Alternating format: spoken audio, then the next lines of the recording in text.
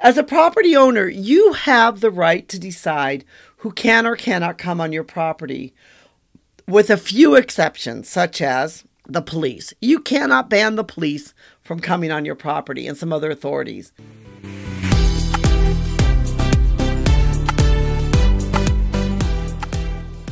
Hi, this is Anita from Real Estate Crunch.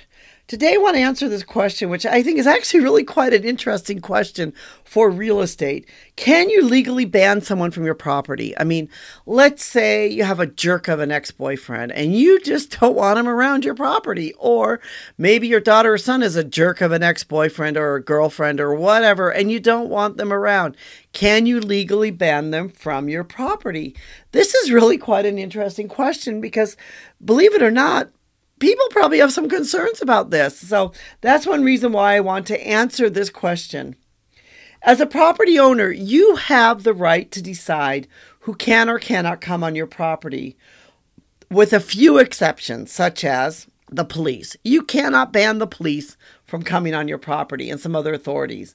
But if you want to ban an individual, such as an ex-boyfriend, you can do so. So that's good news for those of you out there who might have some ex-boyfriends or others that you want to ban from your property. As it is your property, you do not need to have a reason to ban them. That is why the term private property is used. But there are things that you should do in order to ban them from your property. So to legally ban someone from your property, there are some steps that you should take if you want to legally ban them from it. First of all, tell them in front of a witness that they are banned. Ensure your witness is reliable as you tell the individual they are banned. First of all, don't just shout at them as they come in your driveway. You're banned from my property and no one's around to see it. You need to kind of have a witness there, a witness that's reliable to tell them that they are banned from the property.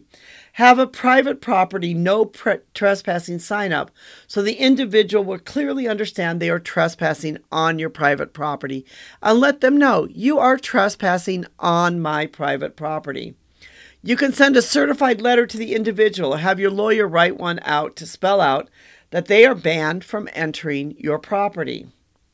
You can give a copy of the letter and the signed certified letter to show them that, show that they did receive it, and give it to the police then. So you can actually hand it to the police and say, look, here's a certified letter. They signed for the letter. They know that they're banned, but they keep coming on my property. You can give that to the police so the police know and can deal with it. Get a no trespass order or no trespass warrant. You can get a lawyer to go to court and to issue a no trespass order to ban the person from legally entering your property. This is a legal document that must come from the court system. So what happens if you ban someone from your property and they continue to trespass? So if you ban someone from your property, and they continue to trespass, first you have to understand what the word trespass means. The word trespass is to knowingly enter another owner's property or land without permission, which encroaches on the owner's privacy or property interests. So if you ban somebody and you've given them a letter, you've warned them, you've told them all this, and they're entering your property, they have trespassed against you and are liable under the trespass law. Under the law, for it to be considered trespassing, they must come onto your property. In other words, if they stand on the edge of your property, or they stand at the edge of your driveway, or they taunt you over the fence and they're on another property, that is not trespassing. They must legally come onto your property to mean that they are trespassing. They must physically have entered your land.